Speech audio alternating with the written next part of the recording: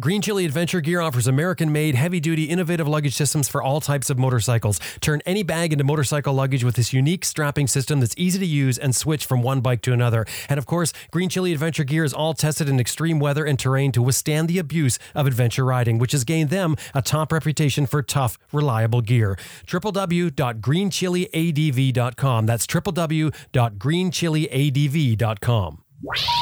Please hang up and try again. Best Rest Products is home of the Cycle Pump Tire Inflator, Tire and Bead Breaker, Easy Air Tire Gauge, and other adventure motorcycle gear. The Cycle Pump runs right off your bike's electrical system. It'll inflate your flat tire in less than 3 minutes. It's made in the USA, and it comes with a lifetime warranty. And Motorcycle Consumer News magazine just chose the Cycle Pump as their top pick in a compressor shakedown. Also, Best Rest is a North American distributor for Googletech filters, the filters that should be on your bike. Visit them at www.cyclepump.com. That's www.cyclepump.com.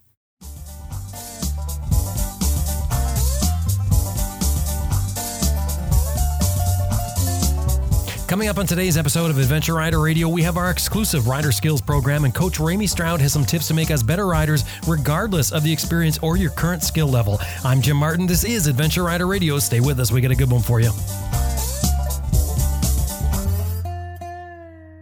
This episode is brought to you in part by Max BMW Motorcycles that's been outfitting adventure riders since 2002. They've got 45,000 parts and accessories available online and ready to ship to your door at maxbmw.com. And you can also sign up for their e-rider newsletter. It's free and I highly recommend it.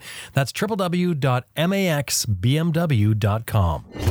The MotoBreeze chain oiler is powered by wind pressure that automatically adjusts for speed. No electrical or vacuum connections. It delivers oil to your chain with a felt pad that's mounted on your swing arm, which eliminates the problems of exposed nozzles near your sprockets. Get more miles from your chain and sprockets and forget about the messy spray oil. www.motobreeze.com. That's 2 I's in there. www.motobreeze.com.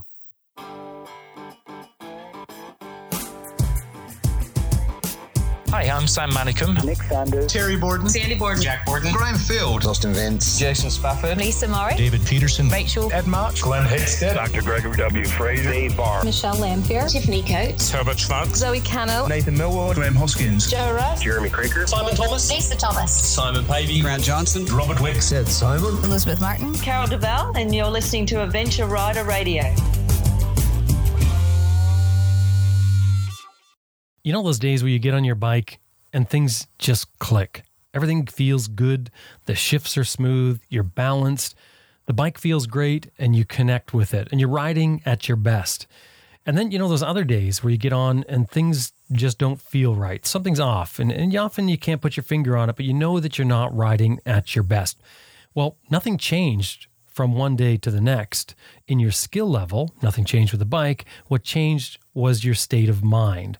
It's the same thing as when you approach maybe an obstacle, if you're riding in dirt, or maybe a traffic situation or a road situation, you felt your body stiffen and the fear sort of creeps in. You're worried that something's going to go wrong. You're going to do something wrong. Can you handle it? You likely found that your riding style changed abruptly at the moment that change came over you, where your body started to stiffen. Again, nothing external changed. Your body's the same, your bike is the same, but inside, something changed. And that's your mind shift, and it changes everything. So this leads us to realize that we need to not only work on our hard skills to develop our body and our understanding of the mechanics of what we're doing, but we also need to work on our mind and the way that we think and the self-talk that we're giving ourselves, as Coach Ramey will talk about on this episode. So today on our exclusive Adventure Rider Radio Rider Skills program, we've got, once again, Coach Ramey back to talk about dealing with the mind and getting the most out of our riding by connecting our mind, our body, our skills, and our knowledge.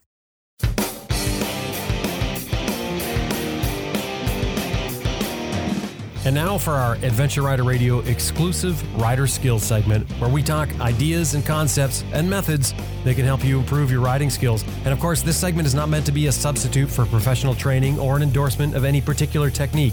These are ideas and concepts that, if you choose to try, are clearly performed at your own risk.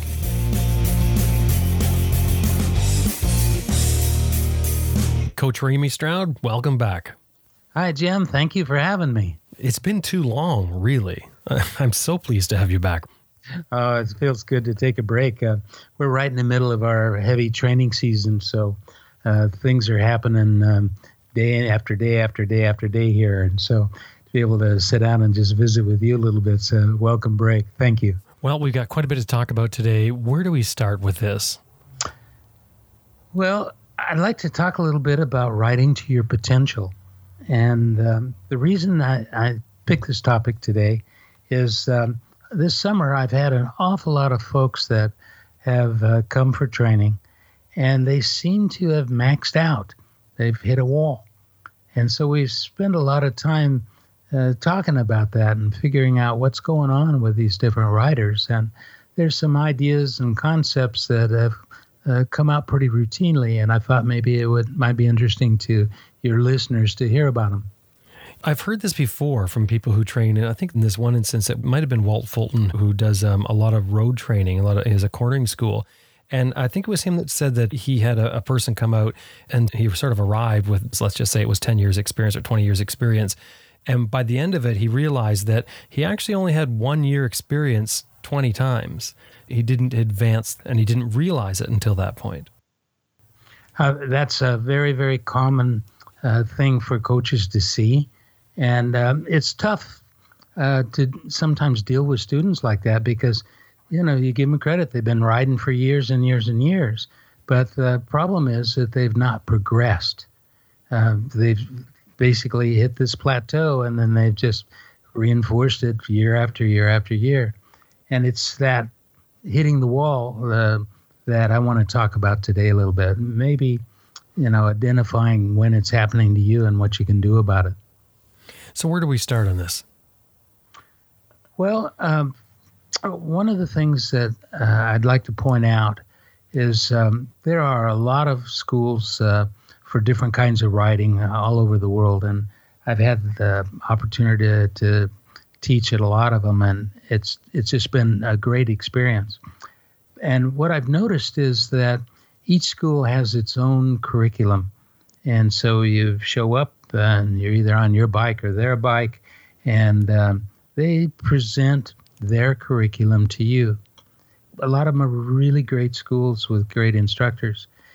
And so you go away from that and you're just feeling really good. You learned a bunch of good stuff. And then after a while, you take another class.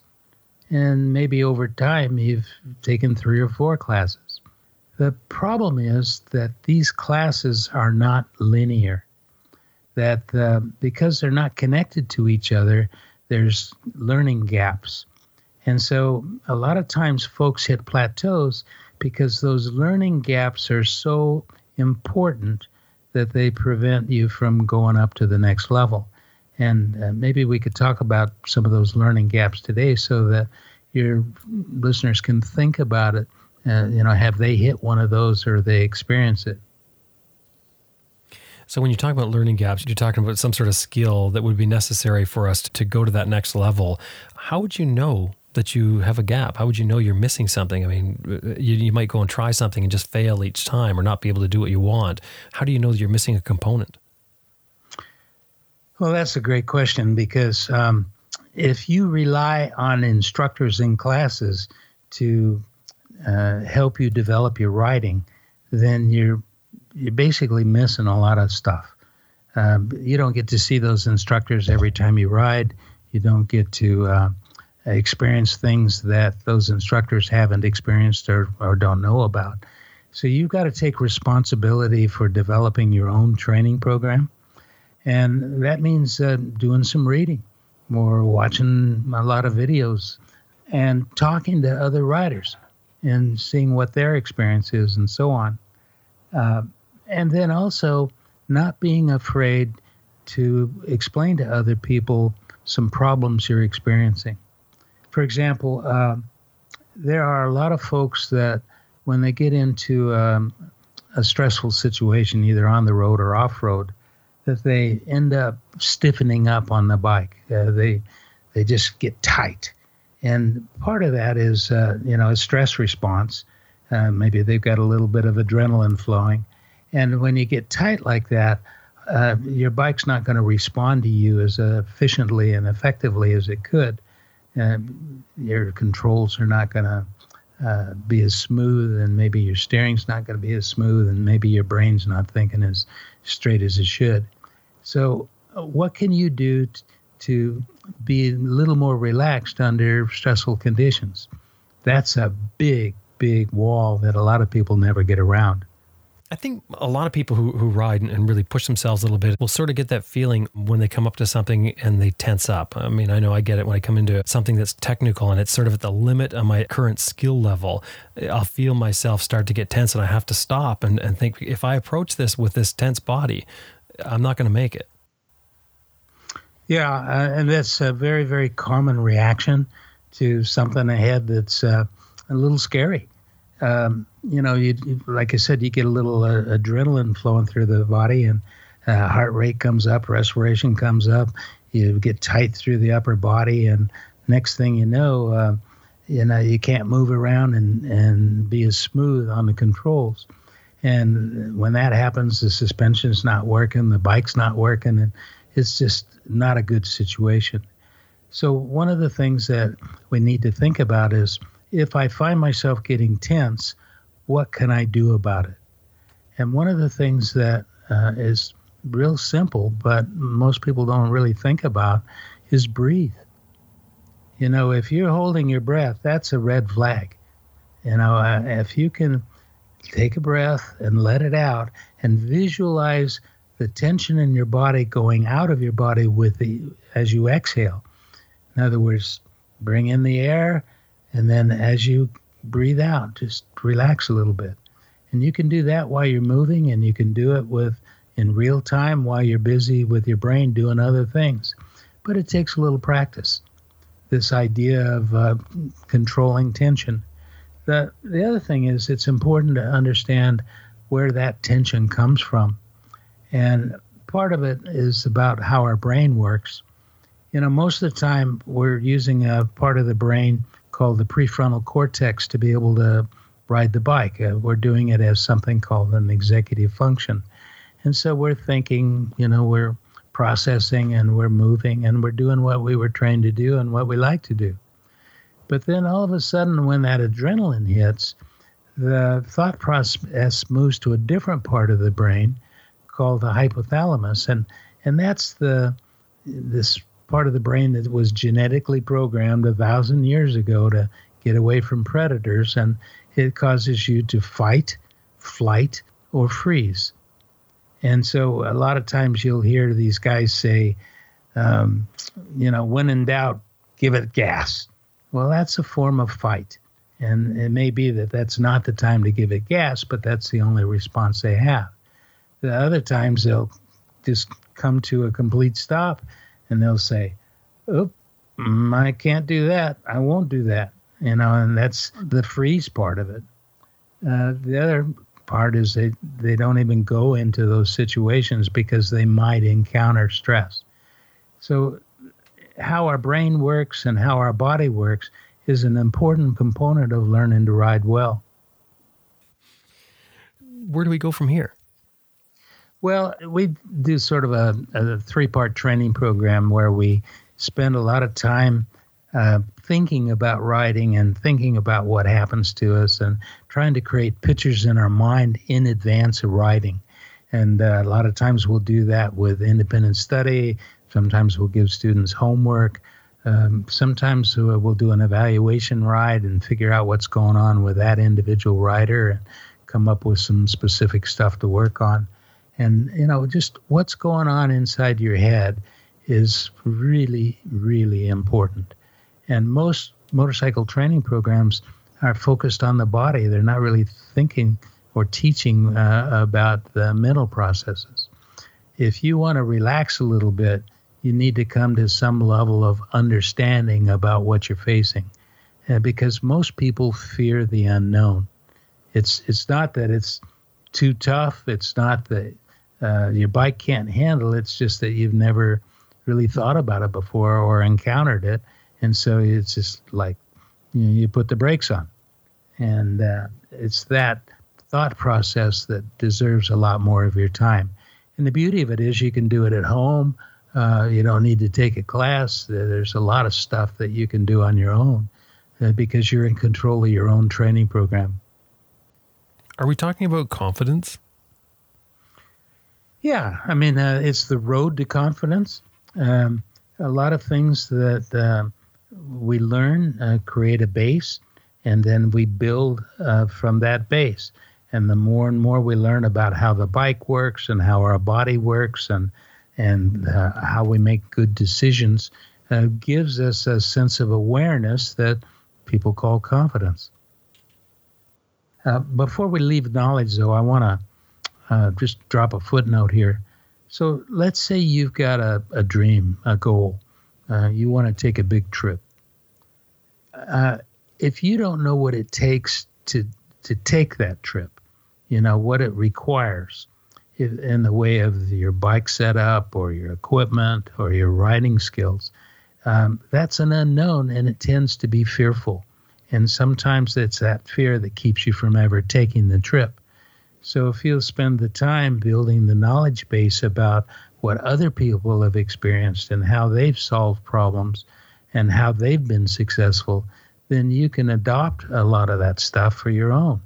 And it gives you that sense of confidence that, you know what, I can do that. I can get those riding skills. I can set up my bike. I can plan my time. I can come up with my budget. I can make this happen. And that is how we feed that passion, that fire in our belly that helps us go forward. So whether it's taking a trip or some other goal, you really need to think about what that goal means to you, because it's going to motivate you through the rest of the training process. What if it's not necessarily a hard and fast goal? Like, you're not going to go on a big trip, or that's not really your goal. Your goal is just to improve your skills and become a better rider. How do you set that up? Well, there is a concept called progressive loading. And let's say that you really don't know what you want to do. So you can just start exploring, try to experience different things on the bike. And maybe you just take a weekend trip and, how was that? Maybe you're hoteling it or camping. How was that? Maybe you're doing logging roads, which are, basically unpaved, prepared surfaces. And how'd that feel? Or maybe you're doing 2-track or single track or even cross country. You can just go out and explore and see how things feel to you and what you like. And then from that base, go to the next level. This was cool. I think I'd like to do that, whatever that is. And then over time, you just start to develop something that's you're passionate about, that you really enjoy. Where do we go next? Well, this idea of we're developing our minds and we're developing some systems, but now it's time to create a mind-body connection. So the second step in training is skills training. And one of the things that's really difficult is that a lot of riders don't feel their bodies. They'll do something on the bike and afterwards I'll say, how'd that feel? And they'll say, great. And I say, well, what was going on in your body as you did that? Because I'm interested in what muscles are using, where they're carrying tension, where's their balance points, how hard are they working? And they won't be able to answer. They'll just say, oh, I just did it.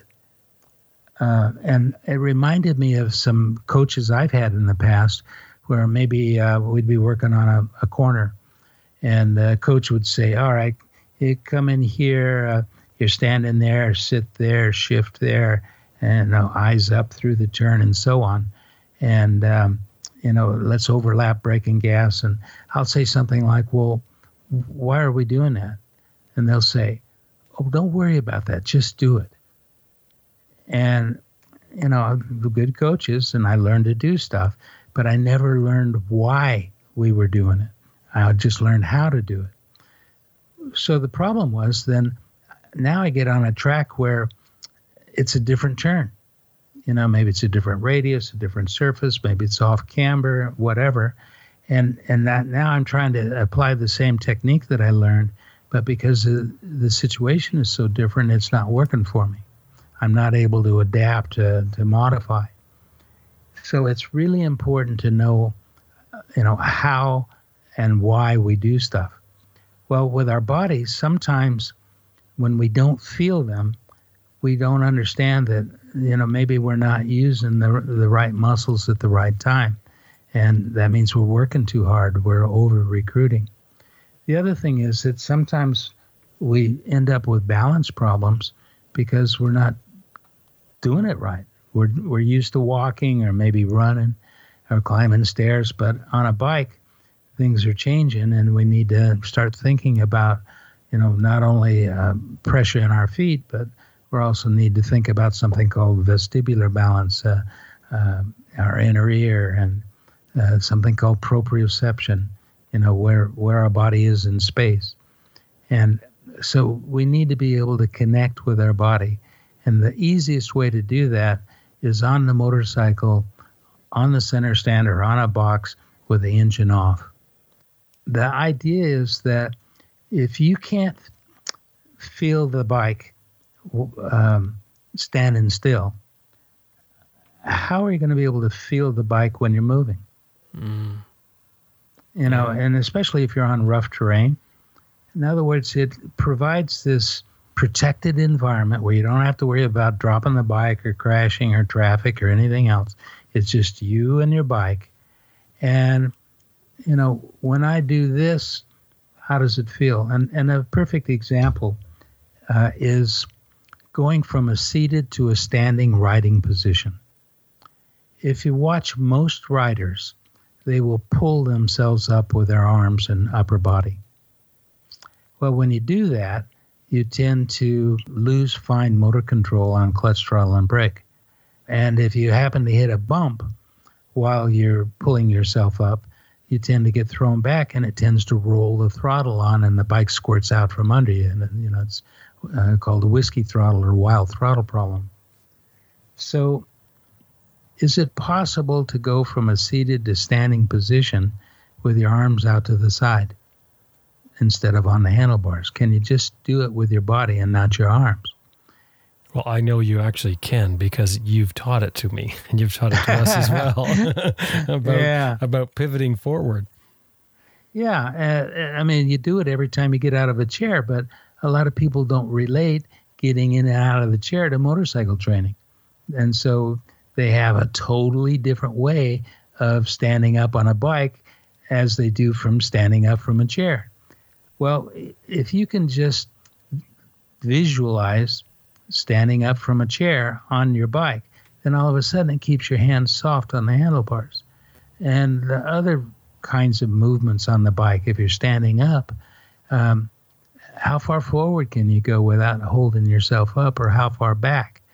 Another example of why this is important, you watch riders climbing a hill, and halfway up the hill, if you just ask yourself a simple question, what would happen if they let go of the handlebars right now? The answer would be most of them would fall off the back of the bike. They're hanging onto the bike through the handlebars and through their upper body. They haven't learned to come forward into a gravity-neutral position to be able to stand on the bike and keep their hands soft while going up a hill. You can do that, in static training and get a sense of what it feels like. There's just so much you can do when you don't have to worry about traffic or crashing. The other thing is that a lot of our muscles are not well conditioned. And so there's a lot of exercises that you can do on a static bike to make it into sort of a gymnasium, your own universal training rack. And, this is especially good if it's during the winter and it's snowy and icy outside and you can't ride anyway. Just park your bike on a center stand and use it as your gym out in the garage. Crank up the radio and get out there and do some work.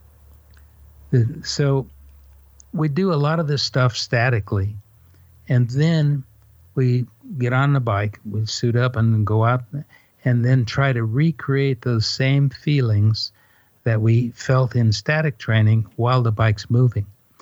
And what happens is a lot of people just get so tense that they can't feel what they felt with the engine off. And as soon as you get tense, you got a problem. You're not moving on the bike well, and you're not letting the bike do what it was designed to do. And it's that tension that stops a lot of riders from progressing. It's the wall they hit that keeps them forever stuck at that level. And so if you can learn to control the tension in your mind and the tension in your body, then you're ready to progress up through the rest of the stairway. So that's KSA. That's knowledge, skills, and abilities was the last one. Well, the abilities is back to that thing I was talking about with our brain and being able to ride the bike using the prefrontal cortex, the thinking part of the brain, and not the reacting part of the brain. Sometimes we've got to test our new training, our new skills, our new knowledge under pressure, light pressure. I mean, not crazy pressure. And so maybe we'll set up an enduro course, and let's see you get around that course without putting a foot down, without dabbing. Or if it's more advanced, let's see if you can do this course in this time frame. And at different levels, we've got different time frames. Or if you're ready to advance, let's take you up to the next level of enduro course. And I mean, we can go all the way up to extreme enduro if that's your level. But the idea is that you're there not to compete, but you're there to test your training, your mental and physical training, and to be able to apply the things that you've just learned.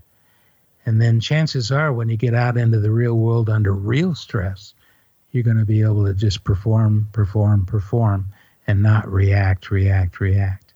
So proactive versus reactive is what the third level of training is about, this application phase, the ability to get the job done. So how would that translate to someone who's not a racer, someone who's looking to increase their skill levels? Oh, it's a direct translation. Actually, it's no translation at all. It's the same thing. The difference is that maybe their goal is to go fast or go long or to do something extreme, whereas your goal may be, not quite so aggressive. But the reality of it is that you've got your own roadblocks, your own walls that you're hitting, and you're just trying to figure out ways to get around them and move up to the next level. So if you find yourself in any riding situation getting tense, that's the time to just stop for a minute and think about it. Why did I get tense? What's going on? Is it mental? Is it physical? What? And then ask yourself, what is it that I can do about it? And then practice.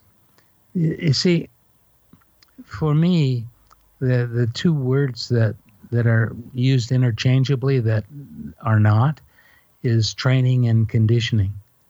For me, training is the acquisition of new knowledge and skills, but conditioning is applying the new knowledge and skills over and over and over so that they become automatic, so that they become easier.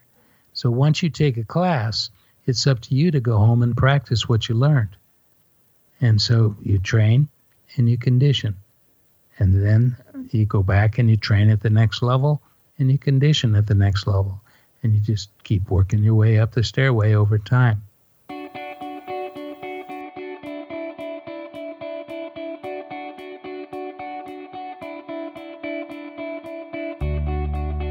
We're going to take just a quick break to thank a couple of sponsors that help bring this episode to you. And remember, it's making the show. So listen to what we have to say about them and maybe check out their products. I'll be back with more with Coach Ramey in just a few minutes.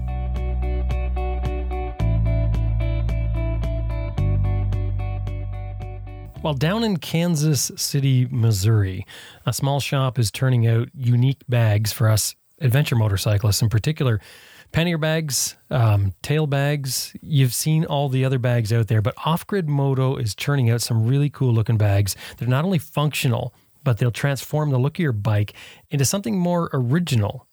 Off-Grid Moto designs and manufactures adventure-specific motorcycle luggage. They make them in the U.S., totally manufactured on site, as I said, down in Kansas City, Missouri. And one of the advantages of manufacturing on site is quality control. That's really important, start to finish. The people that are making it are the people that own the company. As a matter of fact, are the people you talk to when you're dealing with them. And that makes it possible for them to not only make sure that everything that goes out is up to their standard, but it also allows them to make changes. So there's huge advantages to a small manufacturing site. And when you're dealing with Off-Grid Moto, like I said, you're dealing with the people who actually sew the bags. They know what they're talking about. Kind of like going to a farmer's market, I think, and buying the food from the people that dig it from the ground. It's the real deal. So Off-Grid Moto makes a set of panniers called their Chadwick panniers, which I think is sort of their flagship bags. Super tough. They're made from 1,000 denier fabric with a 2-layer water-resistant coating, a DWR coating, water repellent coating on the on the outside, and an inner polyurethane water-resistant coating.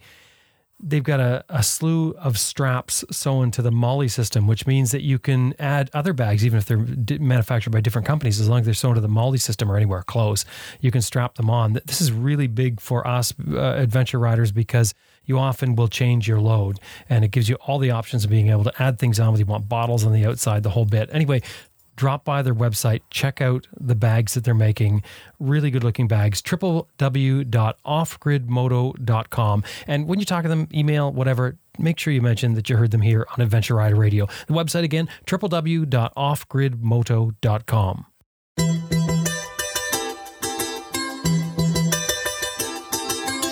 Well, IMS Products has been making hard parts for motorcycles since 1976, which tells you a lot of things, really. You can't stay in business that long unless you're doing something right. And something else I read not long ago, and I think I've said it on the show before, but I think it's virtually every rider that's won in any sort of off-road race is using some sort of IMS product. Again, that says something. But, you can just take it from someone who rides with them like me. I have their IMS pegs on my bike. Absolutely love them. Ask around. IMS has a top quality reputation for the hard parts they make. And you can tell when you look at the foot pegs that they make because there's so much into them, from the design to the materials they use when they make them. And the end product is not only well-designed and super tough, it actually looks great on the bike as well. So drop by their website, have a look at their pegs. They've got a full line of adventure pegs for us adventure motorcyclists, from the ADV pegs right on through to the rally and core, depending on what you're up to. And if you're trying to decide on pegs, the ADV1 and the ADV2 pegs are probably more for somebody who spends most of their time on the street and maybe hits some fire roads or some logging roads and things like that. The teeth on the pegs are not as sharp, so they're a little bit easier on your boots. But if you want to get into the more hardcore stuff, you want a smaller peg with a better grip, they've got those as well. And one of the design things they do with these is they use sort of a double tooth setup. Instead of making one big sharp tooth, they put two teeth side by side, and they've managed to just sort of offset them slightly in a way that they give you tons of traction on your boot without chewing your boot apart. Anyway, drop by the website, have a look, www.imsproducts.com. And anytime you're dealing with them, please just throw it in there that you heard them here on Adventure Rider Radio. That helps us out. www.imsproducts.com.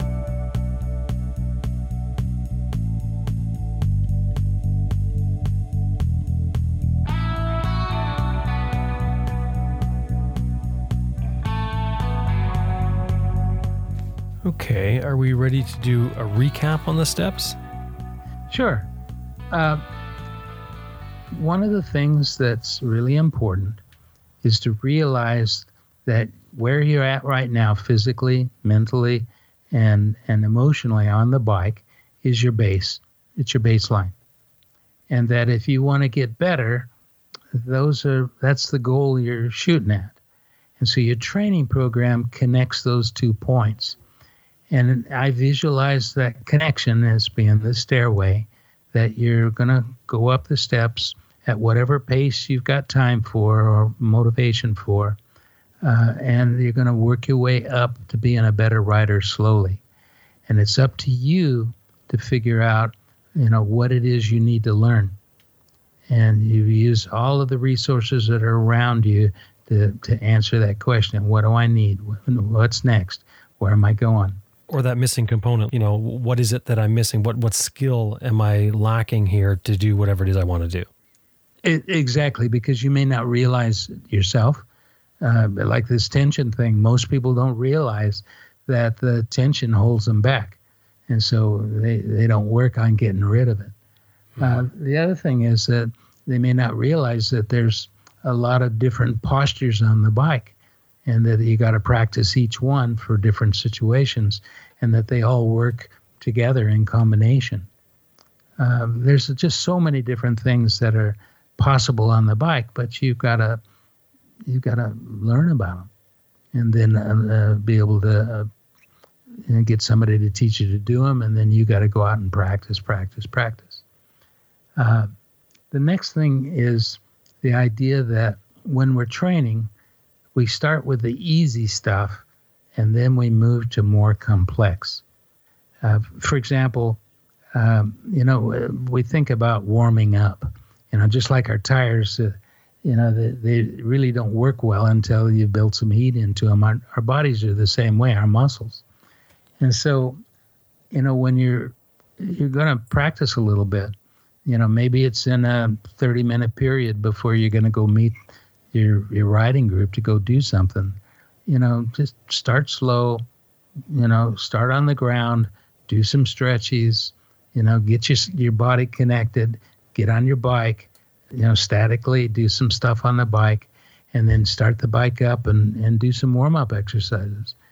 And this idea of easy to complex works not only day to day, but it also works in the sense of your overall training program, that you start at the bottom and that stairway step is easy, and the next one's a little tougher, and at the top it's more complex, and you're building your system.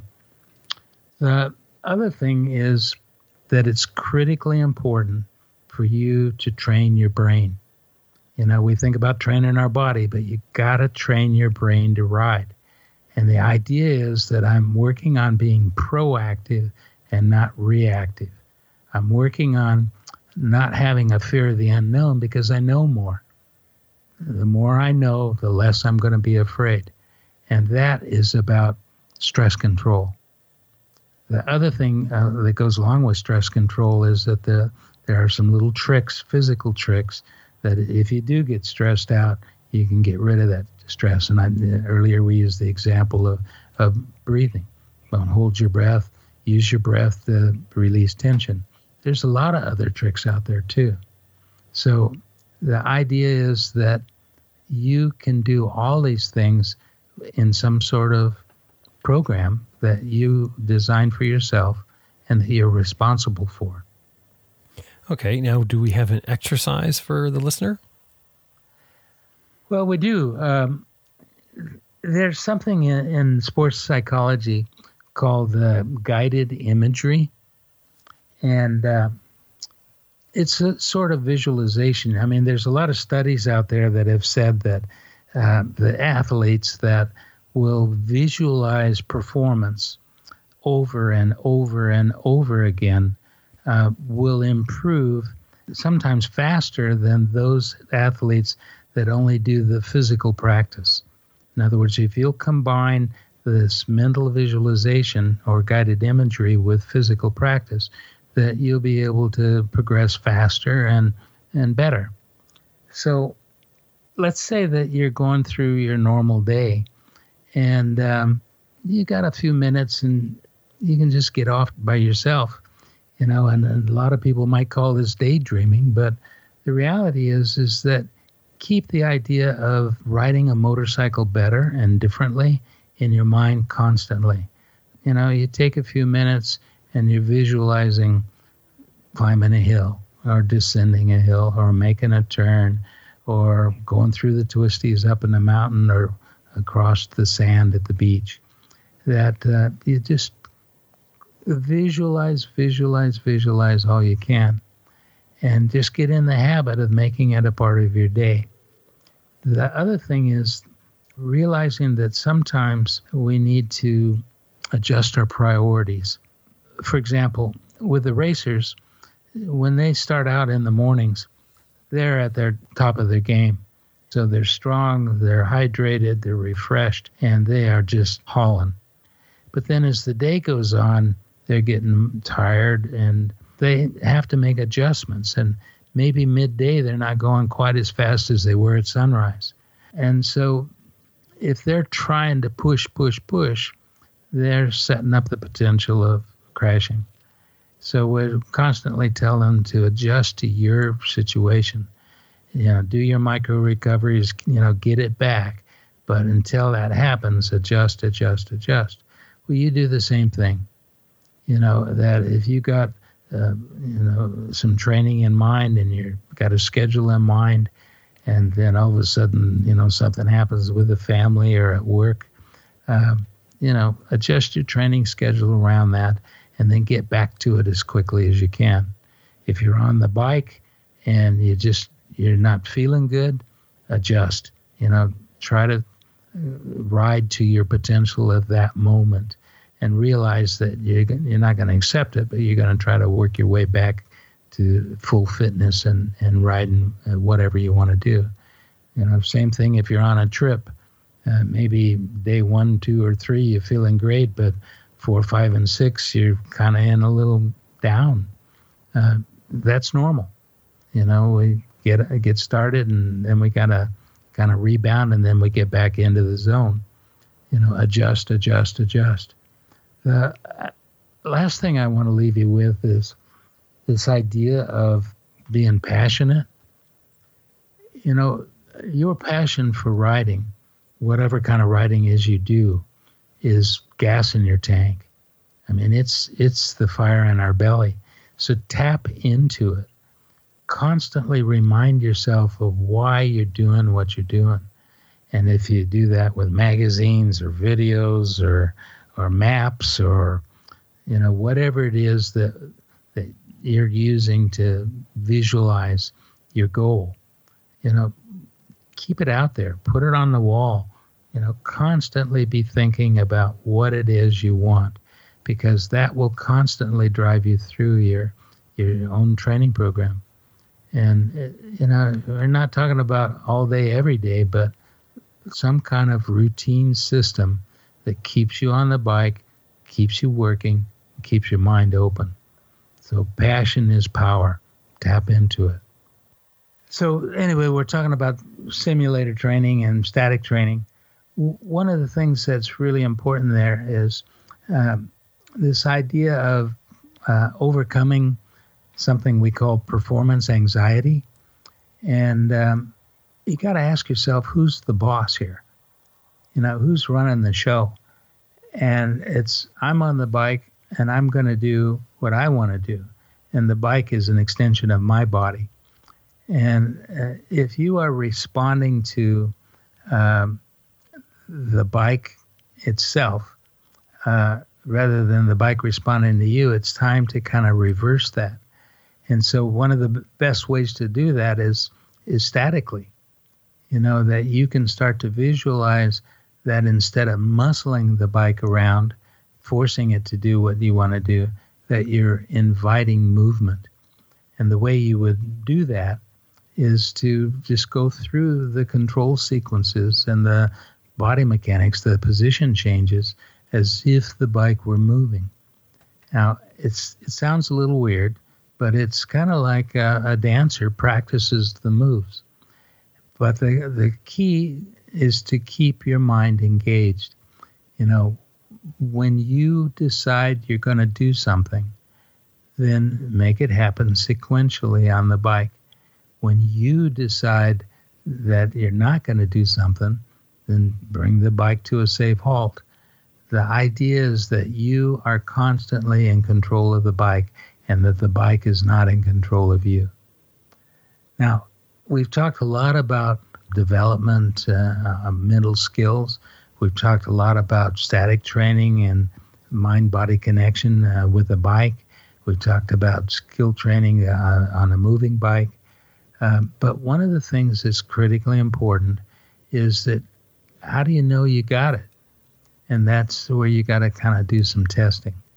And the idea is you want to be able to answer the question, have I hit the mark? Did I get it? And the way that we do that sometimes depends on what our motivation is. If you're one of these people that are self-motivated and that your idea is you just want to get better, then you don't need to do it in front of a crowd. You can go out and set up your own little trials course or, your own little trail course, and you can just test yourself. Can I get around this course without dabbing? Can I do this with a little bit of grace? Am I feeling really comfortable? And then, go out for a ride and see how it feels. But if you're the kind of person that is extrinsically motivated, that you need to, have some outside folks watching and giving you praise, which is okay, then you need to figure out where you're going to go test yourself in front of a crowd. And maybe that's, at a rally, or maybe even it's in a competition someplace.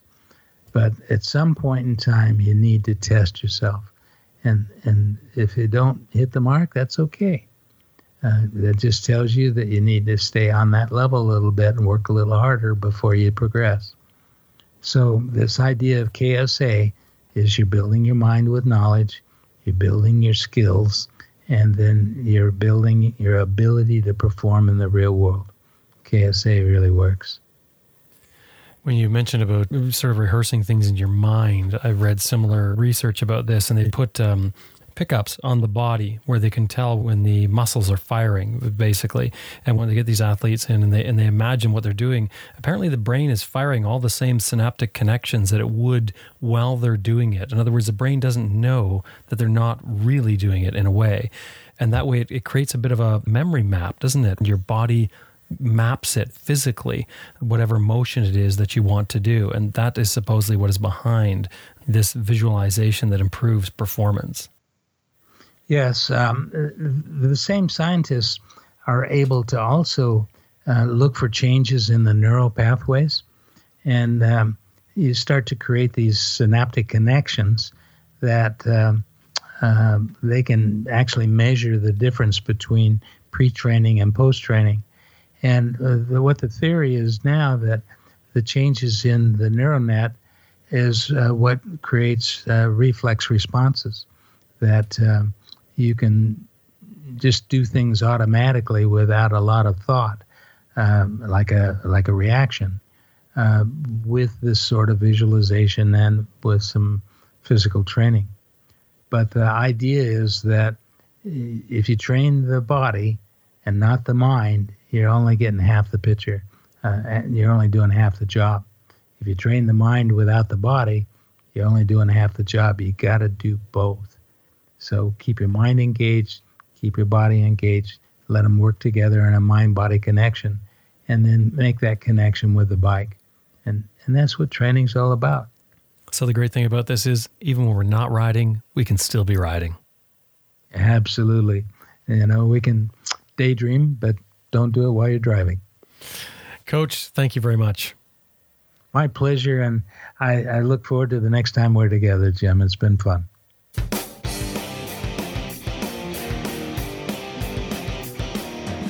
And that, of course, was Coach Ramey Stroud. You can find out more about Coach and what he does at his website, www.ridecoach.com.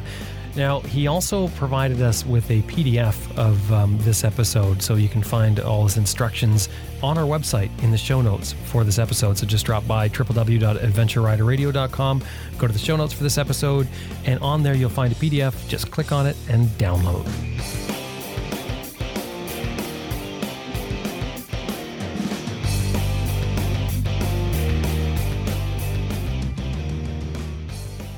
I just want to remind you that this episode was made possible for you today in part by Max BMW Motorcycles at www.maxbmw.com, Best Rest Products at www.cyclepump.com, Green Chili Adventure Gear at www.greenchiliadv.com, and MotoBreeze Chain Oilers, www.motobreeze.com.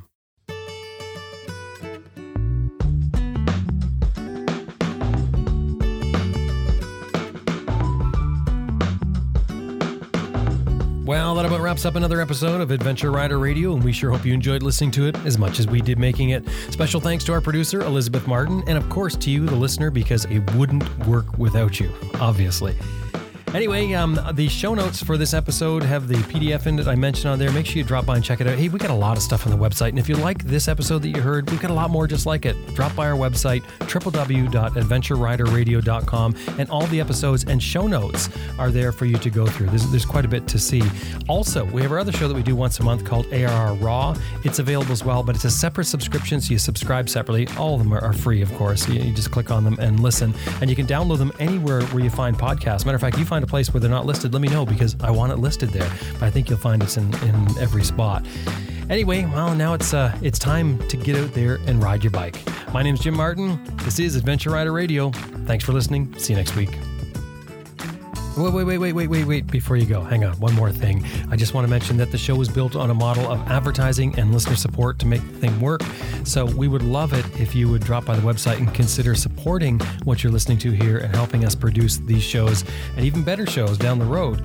www.adventureriderradio.com/support, or just go to the website. You'll see the support button. But anything $10 or more is going to get you a sticker for your pannier or whatever, your toolbox or whatever.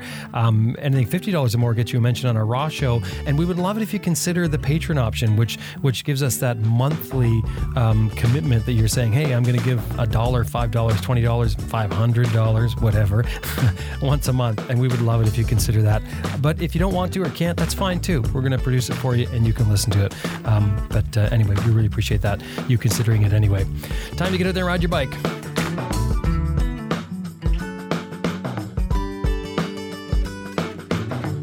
Hi, I'm Helge Pedersen with Globe Riders, and you're listening to Adventure Rider Radio.